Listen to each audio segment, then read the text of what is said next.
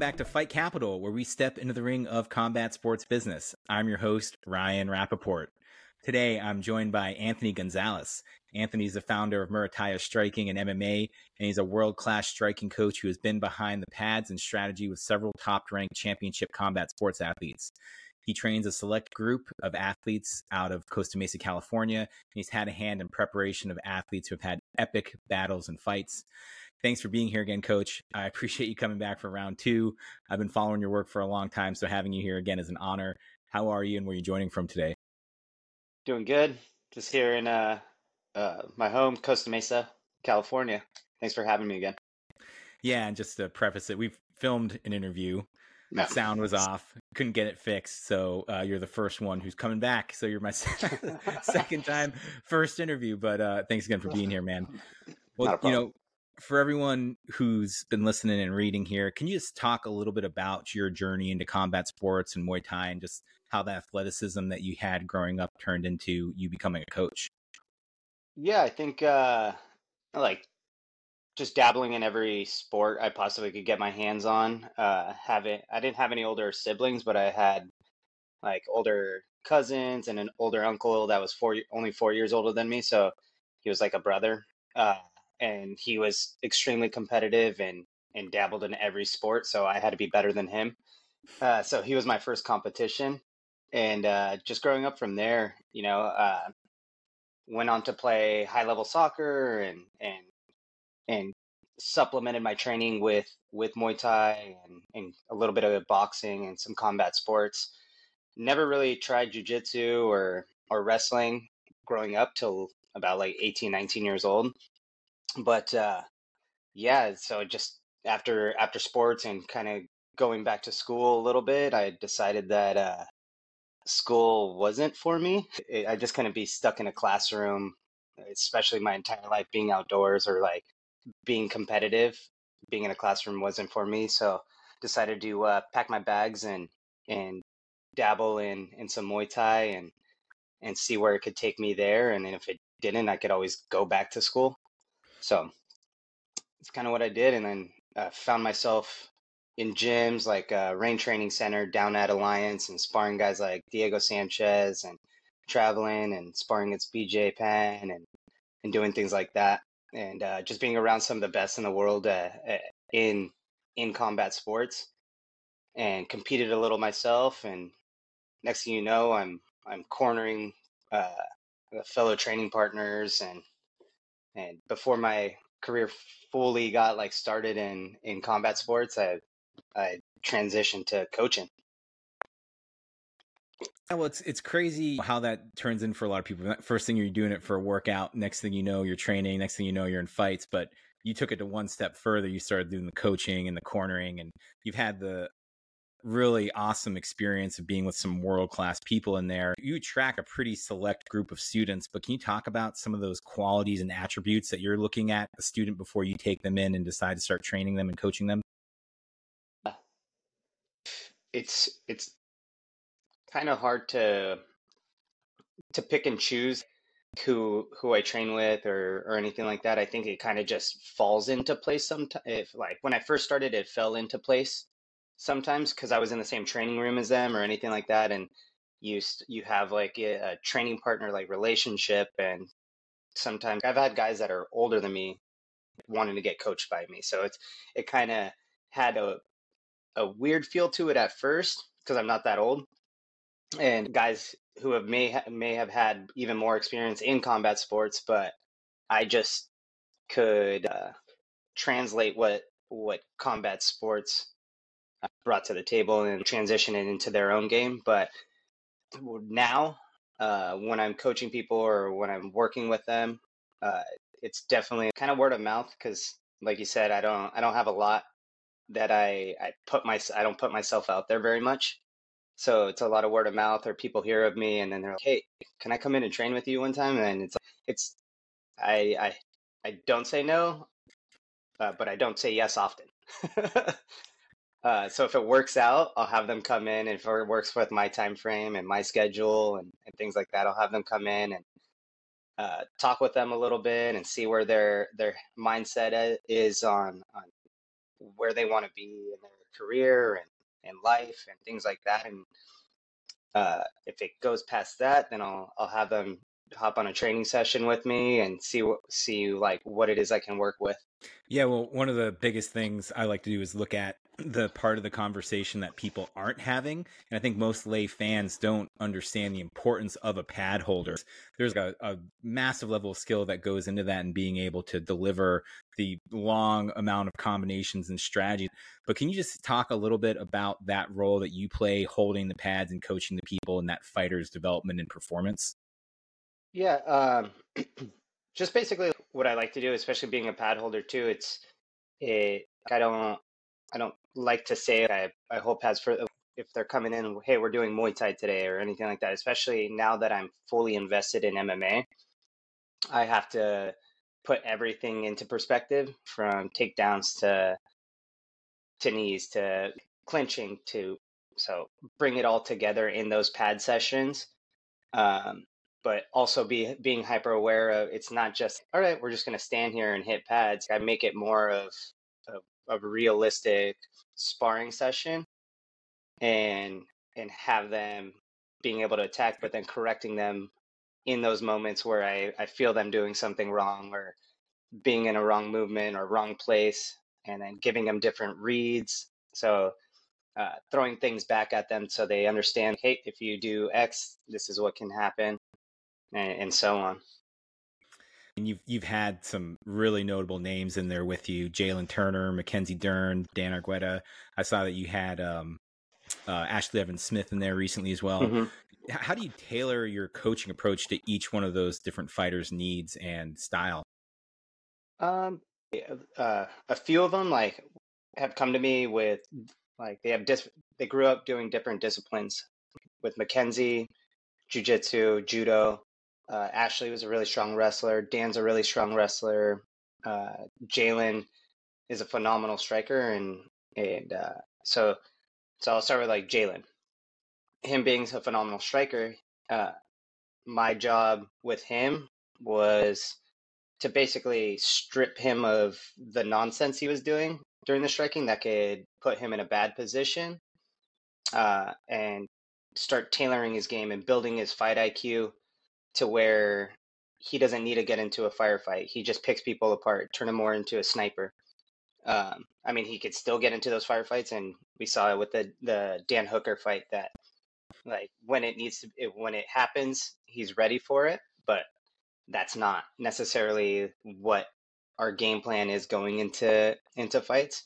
And then every camp or in between camp, because he trains uh, in between camps, he'll come to me 3 or 4 days a week, if not more, and then we'll just focus on specific things to get him tailored and create some muscle memory and get him dialed in, um, and then just build around that, and then slowly add those like spinning elbows, spinning stuff back in, and if he does it too much, I have to pull it back and do those type of things. Um, with Mackenzie, she carries for her weight class, carries a ton of power, and I don't have to worry about her going on the ground.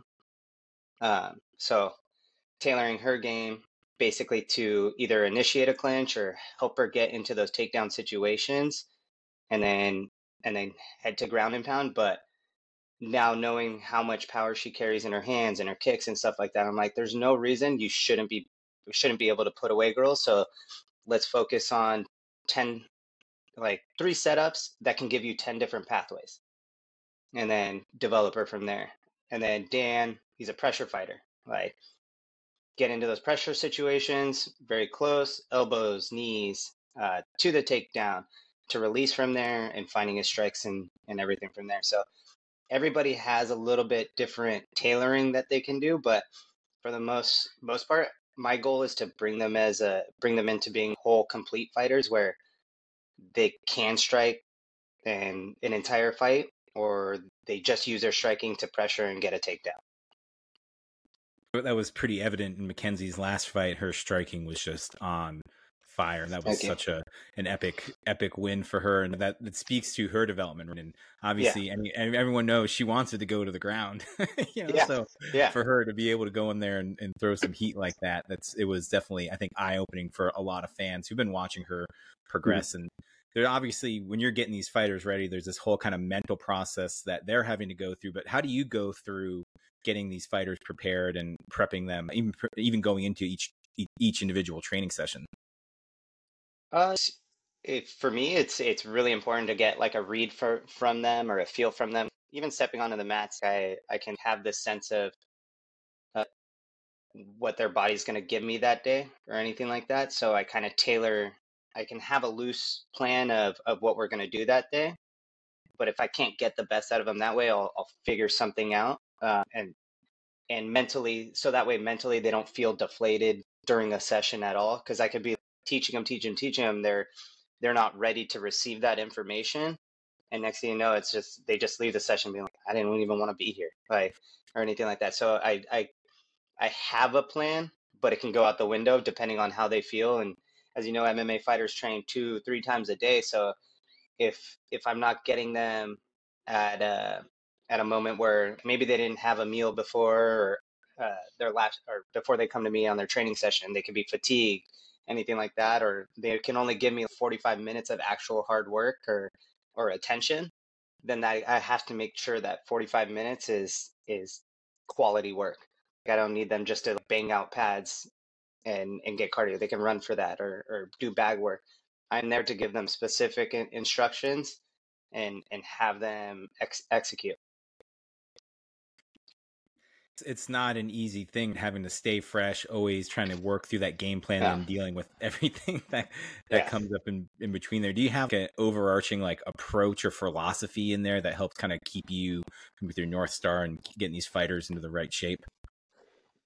I think personally, I wouldn't even call it a philosophy because I think for me, it's the approach that I take is if it's too strict on things that fighters tend to get pigeonholed, right? So I kind of I just said I kind of like to let them have a flow through a training session, feeling like they're getting the most out of it, and then it's my job to get the most out of them. Um, but philosophically, I'm a big into reading and doing all those things, and I don't really transition it into a talking process with them or anything like that. And so everything's grounded. I have everything kind of grounded in in specific movements or specific things that I like to do, and give them like a cornerstone of things. But a philosophy, I kind of feel sometimes can pigeonhole somebody and make them feel like they belong to a cult or something. You don't have to indoctrinate them and get them to Yeah, drink the Kool. Well, I'm sure there's some Kool-Aid that needs to be drank, but yeah. yeah, I get what you're saying. Well, I think it's pretty cool that you get to train out of Ruka Training Center there, and Mhm. I'm a huge fan of the facilities and even just the look and feel of it. How did you come to be coaching there, and what has that experience been like? Yeah, like I said, just working with certain guys, even competing, I would be able to go in there and spar with BJ and other athletes that were in there. And then as I started coaching, Pat Tenori gave me the opportunity to go and take. At the time, I was coaching Tony Ferguson, take him in there and use the cage and have that access to that gym, where not too many people get to, especially at that time when it first kind of was opening. I was very limited as to who got to go in there, and I got to thank Jason Perillo too for allowing that as well, because it was definitely as Pat built it for him and BJ, and being in that atmosphere too, it kind of made you raise your level. So it's pretty neat spot. Pat PM, he's Hmm. obviously a legend and epic. His art show was pretty cool, by the way, Oh too. yeah. Can you just elaborate a little bit on that influence and role that he's played in your growth as a coach and mentor? Yeah, I think as getting to know him more when we first met to even now, we just talked today for a little bit. He's just a curator of life, whether it's like bringing in different athletes, music artists, art painters, tattooers, things like that. I can't tell you how many awesome people I met because of Pat. That and he makes you immediately feel like family. And when he brings you in and ties you in, it's on you basically not to screw it up. That's a nice load to have to bear there. Yeah. I think one thing I didn't talk to you about last time, and Mhm. I would really love to get people's eyes on, is the life of being a coach. I think some people might look at it, maybe they glorify it and don't know the hard work that goes into that. But what advice would you give someone who was in your position 5-6 years ago and is working their way into the space and wants to achieve a level that you're at today? It's not going to come easy and it's not going to come fast. Stay diligent, I think, especially for me too. There's always going to be the old guard that is going to say the things that you're doing aren't going to work until they start working and then they start doing what you're doing. So if you have a direction, stick to it, but also have a mentor there to kind of let you know, kind of guide you a little bit too. I have to thank another fellow coach and guy that was a predecessor to me is Billy Fanua, and he kind of taught me kind of to have a little bit more vision of things and don't get stuck in what has been done. And I told you before, I'm not reinventing the jab or reinventing new punches or anything like that, but I think it's how I teach and how I can control uh, a session that makes a fighter feel comfortable and drive through. But yeah, for new coaches, just stick to it, I think. And then you're going to be missing a lot. Like I've missed friends' weddings, I've missed my goddaughter's first communion, baptisms, birthdays, you name it. I'm out of town a lot, and luckily I have like a wife that is completely fine handling the household and our son without me here. But it definitely can get lonely on the road. But even though you are with people, you're not with your family. And then I separate my fight life and my family life completely differently. Like I don't really necessarily like hang out with a ton of fighters or hang out like I'm not out at fights unless I'm working. And then but when I'm in the gym, I give it my full focus. So that way I don't get diluted by all the fighting. I can kind of separate it. Well, you can only saturate yourself so Yeah. much. Even just myself, as much as I watch and read and listen, sometimes I have to like take a step back as a fan too, and obviously Hmm. in the business as well too. So that's good having that kind of life separation as well. Just wrapping it up, what's on the horizon for you? What's on the horizon for your fighters? Is there anything that you kind of want to cue the people into that's happening in your life? Yeah. Fight wise, this month we got Dan Argueta. He's fighting September 23rd. It's out in Vegas at the Apex.